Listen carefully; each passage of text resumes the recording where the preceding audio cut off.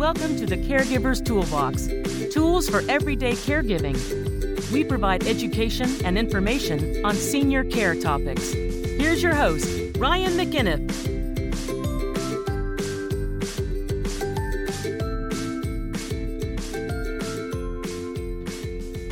Hello, everybody, and welcome to another episode of the Caregiver's Toolbox, tools for everyday caregiving, where we give you information and education about senior care topics. My name is Ryan McInniff. I am the owner of Minute Women Home Care, and I am here with my trusty co-pilot, Janet. Janet, how are you? I am living the dream, Ryan. Good. And excellent. And Janet is the Director of Client Care here. She is a dementia expert and overall has a lot of good insight when it comes to senior care, both professionally and personally. And so, with that being said, we're going to talk about something that's more on the negative side of things. I guess it would be considered a negative. It's 10 times where home care, private home care cannot help you. And we're not going to be able to do it. So, let's get into the first and most obvious one that I know you already think about. It's called medicine. We cannot give you medicine. Unfortunately, we can remind you of medicine, but we cannot provide it to a loved one. Explain this, Janet. Okay, we cannot, a caregiver cannot take medication out of a prescription bottle. And they can, if you put it in a pill box, they can hand someone the pill box. If you have someone that there's no confusion, but maybe they have bad arthritis in their hands, yes, they can loosen the cap, but we cannot pour out a tablespoon of cough syrup or things like that. We can talk to them, we can guide them, but we cannot give medicine. So, and you know, this is because our caregivers are trained to be non-medical providers. We are there to help with personal care, making sure somebody who has dementia is safe, making sure people that have fall issues don't fall. And if something does go wrong, there's somebody in the house, like the lifeguard analogy that we use, that is there to help out when something goes wrong. So often, we'll find out that, not often, but sometimes we'll find out that suppositories are being done, or not injections as much, but we can't do injections, but like diabetes, they'll ask if we can do diabetes checks, crushing pills or manually giving pills to people, put them in their mouth. It's something, unfortunately, that at least in the state of Massachusetts, I'm sure there's regulations state by state, we just can't do that. We are able to give at end of life hospice medications, mainly pre-drawn syringes. That's an area where we have. And those are liquids under the tongue. Yep. That's it. If you think of it in terms of invasive, something that you would stick or put into someone's body, that's something that caregivers can't do. So it's the diabetic syringe, things like that. Absolutely. And so that kind of leads to the second one is medical care. I mean, at the end of the day, we're not allowed to provide medical care. And I know it sounds rather silly. Like you have, going back to the first one with medicines, you have medicated ointments or medicated lotions. That's lotions and potions. Yeah, that's technically stuff that we're not supposed to be doing. And an example of, like medical care is open wounds. I understand that if somebody gets a nick or a cut, there's probably being a Band-Aid put on there. But we're talking about when somebody has a laceration, skin tears, things that can get very easily infected, that we just can't touch that, because what you can do as a family member, we can't do, because we have liabilities involved, we have insurance involved, and things like that. Yeah, we tell the staff that they observe and report. They don't assess and treat, because if there's a wound, they don't know if the splinter's still in there. They don't know if it's a burn. They don't know what ointments are appropriate. In some cases, there aren't any. And, to your point, if someone has a severe cut or a problem, are they going to take something, apply pressure, get 911? Of course they are. But the idea of just treating, or they say, well, the nurse is only coming out once a week from the visiting nurse, but we need you to change that dressing 3 times a week. We can't do that, because there's a judgment that the nurse makes as to, is the wound looking good or not? Absolutely. And so when you're dealing with medical professionals, things can change on a week-to-week basis, and you can't expect a untrained home health aide, meaning they're trained to be a home health aide or a CNA, Right. but they're not trained to know the medical side of things, The medical judgment of and jargon and information. I mean, when you look at when you go into a house, and if you've never been there, it might be tough to imagine, but we walk into houses where you have, dozens, 30, 40 different medications shoebox that are full, right on the kitchen counter. I mean, it's and that doesn't mean they're all being taken at once. It might be expired. It might be the neighbors. It can be all different things. And so, that's where things can change rapidly when you're an older adult. 1 minute you're happy and healthy and you're walking down the road doing your every morning speed walking, and a few weeks later something can happen where you're bedbound, and because of that, that's where you need those medical professionals. Yeah, and just a quick example that I use with the staff, and I use with a lot of folks to try and explain this, is they'll say, well, my mom twisted her ankle. Why can't they put an ACE bandage on? Yeah. But somebody can have those TED support stockings. And the simple fact is, when you put an ACE bandage on, there's a determination how much stretch should be in it. Do you pull it too tight or pull it too loose? When you have those medical stockings, a caregiver can put those on because the doctor's decided what size. Sure. The judgment isn't there on the part of the aide. Absolutely.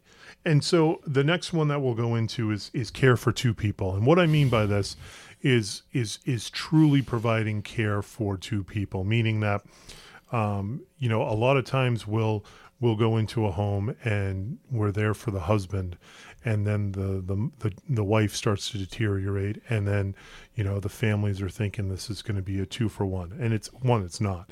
2, there's an upcharge for caring for a second person. But one of the things that's difficult about caring for two people is, on a long enough timeline, it's no longer going to be feasible for one person to handle two people. Mm-hmm. And what I'm talking about is when two people are either fall risks or two people have dementia where they no longer have safety awareness. Yep. One caregiver can't care for two people at the same time. And, it becomes a very rare occurrence, very rare, when one household has two separate caregivers dedicated to two individuals in that house. I mean, you're talking about a huge sum of money that's being spent on a daily basis, monthly basis, yearly, however you want to do that. Yeah. And it's the safety awareness that's the issue. And, if you're making scrambled eggs, making an extra tablespoon of scrambled eggs is not necessarily a big deal. Doing an extra thing of laundry is not a big deal. Right. But if you need to be watching one person because they're not safe in the shower and the other one's not safe and they're at the stove, you have an issue. Absolutely. And so, one person can't be at two places at once. So there's a level in which we can be in there, right? We've been in there plenty of times caring for two people, but the family has to know that if an accident happens, it's not necessarily a negligence. It's not because of negligence. It's because, we're caring for one person, the other person's upstairs doing something. And then of course, secondly, it's one of those situations where families then finally realize, like, hey, listen, we need to figure out a solution to this problem because this solution is no longer working. And does that mean that we get two caregivers, which is rare, or does it mean that somebody has to go to a nursing home or two people have to go to a nursing home? Mm-hmm. What's the new solution for this? Because it becomes very, very stressful for everybody involved because, the agency doesn't want to do a bad job. The caregiver feels guilty about it. And then the family members are the adult children are upset, right? And they probably made a promise not to put somebody in a nursing home, but they know that this isn't working, but and then all of a sudden you're in the situation of Russian roulette. And then you're back to square one before you had a caregiver where you were waiting for that phone call from somebody that something bad had happened with mom. Yep. And now every time the phone rings, you're wondering, is this the call? Yep. You're sleeping with one eye open. Exactly. When you were hiring a company to alleviate you of that stress. Yep. So, or at least alleviate you of most of that stress. There's always that chance, but you feel more comfortable that there are eyes and ears on somebody. And then number 4, and this is something that's very particular state to state, but it does tie into caring for two people, is just having one caregiver. Like, that's never really going to happen when you need a decent amount of care. In Massachusetts, we can't work anybody more than 40 hours a week without paying them overtime. And very rarely do families want to pay ongoing overtime. And it happens all the time with, a few hours here or one shift or whatever it might be. But when it's ongoing, I mean, it's costly. Out in California, for example, you can't work anybody more than 8 hours in a shift without paying them overtime. So the days of being able to have one caregiver in there are pretty much long gone, assuming you want a legitimate company with insurance and bonding. Right. And, obviously, if you're paying somebody under the table, it's a totally different scenario there. But for us as an agency that does that is in good standing, like we just can't do that because of laws. And they're basically meant to not abuse the caregivers. Certainly, they're meant to not abuse the caregivers without a doubt. But that doesn't. We've been propositioned by many caregivers saying, We have.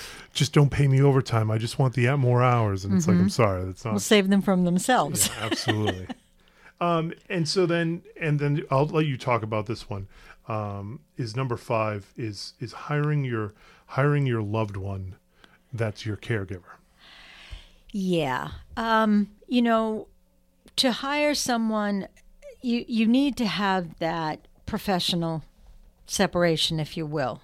And with, especially with home care, family can do whatever they feel they need to do for a client. We have to follow guidelines. There is what's technically called a scope of practice, things people can and cannot do. When you start blurring those lines, crazy things can happen and liability issues can happen. And, if it's a family member, when have they got their family hat on and when do they have their professional caregiver hat on? And that can get really messy. Yeah, and to explain it a little bit, not that you didn't explain it well, but explain the circumstance better. We'll get calls from people that say, hey, you know what? It started out that my daughter was taking a couple shifts a week or maybe even a couple shifts a month off from work, and I would reimburse her for that time. Mm-hmm. And now it's getting to the point that they're working for me 20 or 30 hours a week, and I keep paying them cash, but they're also concerned that since this isn't on the books, it needs to be taxable. They're breaking the law. I'm breaking the law. And obviously, getting past the law, there's also ramifications like if you're looking to buy a car, they want to see proof of income. And so if your income's under the table, there's no way of proving that you have this income. And so that's the circumstance where we'll get calls from people that say, can we just put our daughter on your payroll and we'll give you X amount of dollars as an upcharge for doing it? Yep. And the answer there is always no. And it's just what you said is like, you don't know when somebody's a caregiver, when they're a loved one. And then if something goes wrong, it's just going to be, there's way too much liability involved with that. Yep. There's just way too much. I mean, there are programs, I can't speak to other states, but in Massachusetts, there is the ability for some level of compensation for a family member that's caring for someone. But and you can go to just the government website and look that up. And I would assume that other states have some of those things too. But that's really the only good way, I think, to do that. Gotcha. Yeah. No. And there used to be a company in Massachusetts that did that. It was called Hire Family, and I'm just looking at their. Trying to go to their website right now, but I don't know if they're in business anymore because their website's not loading. So maybe they went out of business. But there are companies out there that for a fee will basically be your payroll processing company on a smaller scale. Yeah. And then they'll be able to take out all the FICA, all the statutory benefits while also paying for your loved one and whatnot. So that's an area that we just can't touch because it's a disaster waiting to happen in some case. Another one that happens that maybe people don't hear about as much, and certainly if it's probably happened to somebody but it's not really talked about because it can be very embarrassing, is combative or violence when it comes to dementia. I mean, obviously there can be violence when in general, but usually dementia is where you have issues where, we've had people that are driving somebody to and from a location, and then they grab the steering wheel or they hit the caregiver or whatever it might be. And that's just kind of if it's not a one strike and you're out, it's definitely two strikes and you're out. There's usually no third. So sometimes it's like, hey, maybe it was the circumstances, blah, blah, blah. If it was just like grabbing the caregiver that rather than actually, but, and that's a flag right there. But. It's a flag, unfortunately. And for families, usually that kind of means they're going down the road of needing to go into a SNF, a long-term rehab center. But that's something where combative or violence can't really be condoned. Yeah, and I think most agencies, I know we certainly do, you look into what was the cause of that situation. And sometimes it can be a simple issue of a medication or somebody just came out UTIs, of a facility. right? UTIs are notorious. So where it's something like that, then the plan becomes how do we keep our eyes open for something like that again. But there are certain forms of dementia that aggressiveness is sadly part of the course, and that's not always a good situation for. No. And it's unfortunate because the family's really embarrassed by it because, there's a 99.99% chance that person was very rarely like that. They weren't a violent person when they were cognitively all there, but things have changed and, that's the way it is. But the first and foremost, we have to make sure our caregivers are going into a safe work environment. And it can be things like PTSD for people. And I've worked with clients that, towards their later stage in life, as they're looking at way back in memory and all, they're remembering the war they were in. And that can cause aggression. Yeah. And so this one, I'm just going to combine them, even though I list them out. So maybe it's more like 7 things. Is hoarding and filth situations, right? Yep. Have you ever been in? Yes.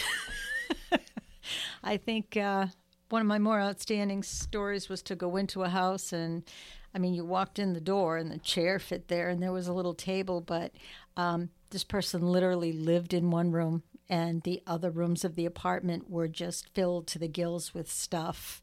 And to the filth side, I went into the bathroom with a coat hanger and just kind of swirled it around like I was making cotton candy at the fair and getting the cobwebs out of the room. And you feel bad for the person. This is something they're embarrassed by, but it's a challenge. Absolutely. And it's a situation where there is no stereotypical hoarder or somebody that lives in filth. I've walked into $1 million homes that are that are in terrible condition, and I've walked into affordable housing units that are immaculate. Yep. So there's no. It's not an economic thing. No, it's definitely a mental thing. And so at the end of the day, we've gone out to houses where I've stepped in and I very politely have said I really appreciate you coming out. But the condition that this house is in, I can't, as the owner of this company, recommend any of my caregivers going out to because it's in disarray and it needs to be completely cleaned before there's that opportunity. And sometimes it's a depression issue thing, and I don't mean depression in terms of a person being depressed. I mean the Great Depression, when this country was struggling and people didn't throw anything away. Yeah. And people will revert back to that. And there are other people that actually have a medical condition. Yeah. And I think there's even a TV show called Hoarders. And there are companies out there that not only have people that will come in to help clean, but they also have people with the psych background to help work with that person because it's traumatic to just scoop up and take the stuff out of their house. Absolutely. Yeah, you can't do that. It's much more of a process than just like I remember when my uncle passed away when I was younger, and I remember my parents being like, he lived up in New Hampshire and he had a big barn apparently that was just full of junk, and they were like, as far as we were concerned, like the best thing to do is just strike a match. Get a gallon of gas and just light that thing up. Yeah. But he would have never allowed anything like that to happen because every little doohickey in there, they got a plan for it. Yeah. And so, and then when you talk about filth, I won't get too disgusting, but it's, one of the common things that happens with filth is maybe like there are animals in the house and the owner has just stopped picking up after the animals. Like the animals just urinate and defecate in the house. Well, the dog got elderly and became incontinent just like their owner. Or, I've even seen it when they they don't do it anymore. Yeah. But those are areas where it's like, hey, listen, this this needs to be changed. Like, this is a situation that has a lot of that. So, unfortunately, like that's something that as a family member you should be cognizant of. Now, that doesn't mean that I've walked into houses where like it's a Harvard professor and he's got like paperwork everywhere, right. because he still thinks he's going to finish that research paper on something. That's one different story when somebody has stuff.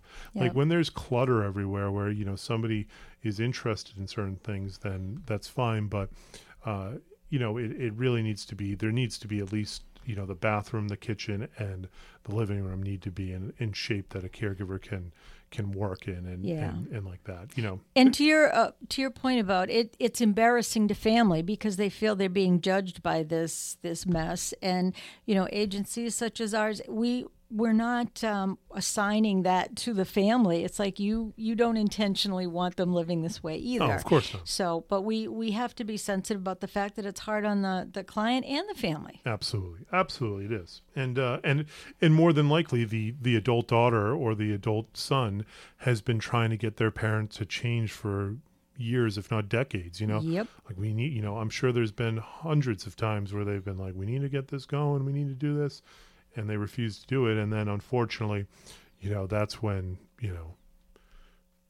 the Board of Health is joining the conversation. Board of Health gets involved, elder services get involved because, and it just becomes a complete mess. But, and then the final one that everybody should think about, and not everybody, I'm sure there are plenty, but some people should think about, is abuse and respect to the staff and to the office staff. We've certainly made our fair share of mistakes, or caregivers have made their fair share of mistakes. And there is a difference between coming in and having a strongly worded conversation, or even there being some raised voices where people are upset or frustrated. That's just part of business and working together as human beings. There are disagreements, and there are times that we just need to, go into a room and we know that we're going to be a punching bag for a few minutes, and that's one thing. It's another thing when it's being disrespectful, when it's being abusive, when there's, extreme rage involved and anger and just somebody that's just being nasty, if you will. Yeah, and there could be, you listen to me ad nauseum talk about the comparison between elderly and little kids. And, when your parents become your kids, it's a whole brave new world. And if your parents are the kind that feel that they shouldn't need the help, they will tell fiblets about caregivers. They'll say, oh, they hit me. They were rough. They were mean to me. And you undoubtedly, as a family member who thinks they put a sweet person in the house, want to call up and say, what are you doing to my mom? And that's just, as you would say, part of the gig. It's what we deal with. But at the same time, these caregivers aren't going in to be mean. No, and listen, if that was a real situation, and that situation does happen where caregivers can be abusive and caregivers, that's right. I think that happens in certain scenarios, like when there's not as much oversight involved, right. When it's just one caregiver that has full access to a house and there's no oversight, whatever, that's where people get taken advantage of. That's where abuses can occur. But that's not to say it, in theory, couldn't happen with us. I mean, somebody could lose their temper and do something horribly poor judgment. There is that human side. Yeah. But the thing is that if you're unhappy with somebody, then there's a way to go about that, and there's a way to treat caregivers. There's a way to treat other people, and usually families know that we're all in this together, and we're all trying to make the best of a difficult situation. But it's something that as a home care company and as an owner, we just can't accept. And if it gets to a point where, it's like, to me, it's 3 strikes and you're out. We'll give you 2, you're having 2 bad days, a third one, we'll see you later. Yeah. And I think, you would agree that there are, if someone has an issue, we want to hear from them. Oh, yeah. You know, and there are so many things that can be nipped in the bud, and it was a misunderstanding of where to put something. You know, it can be that silly, but that's not the intention of that. We can't have a tough conversation, and that we can't take criticism, or we can't improve on things.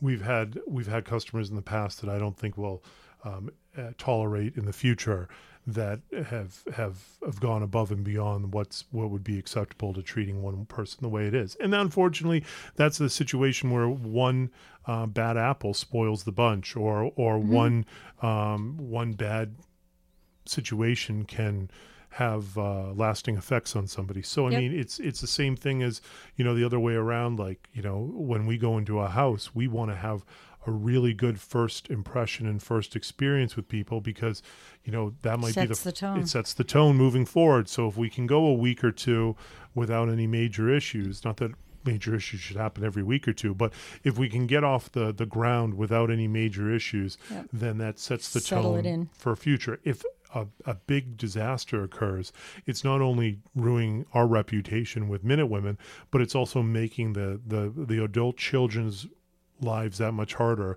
because even though there might be another 5 other agencies that are ready to step up to the plate, mom and dad have said, no way, we're not going through that again. That's right. And so that's kind of, you know, the tick to tack for this is a trust business. Absolutely.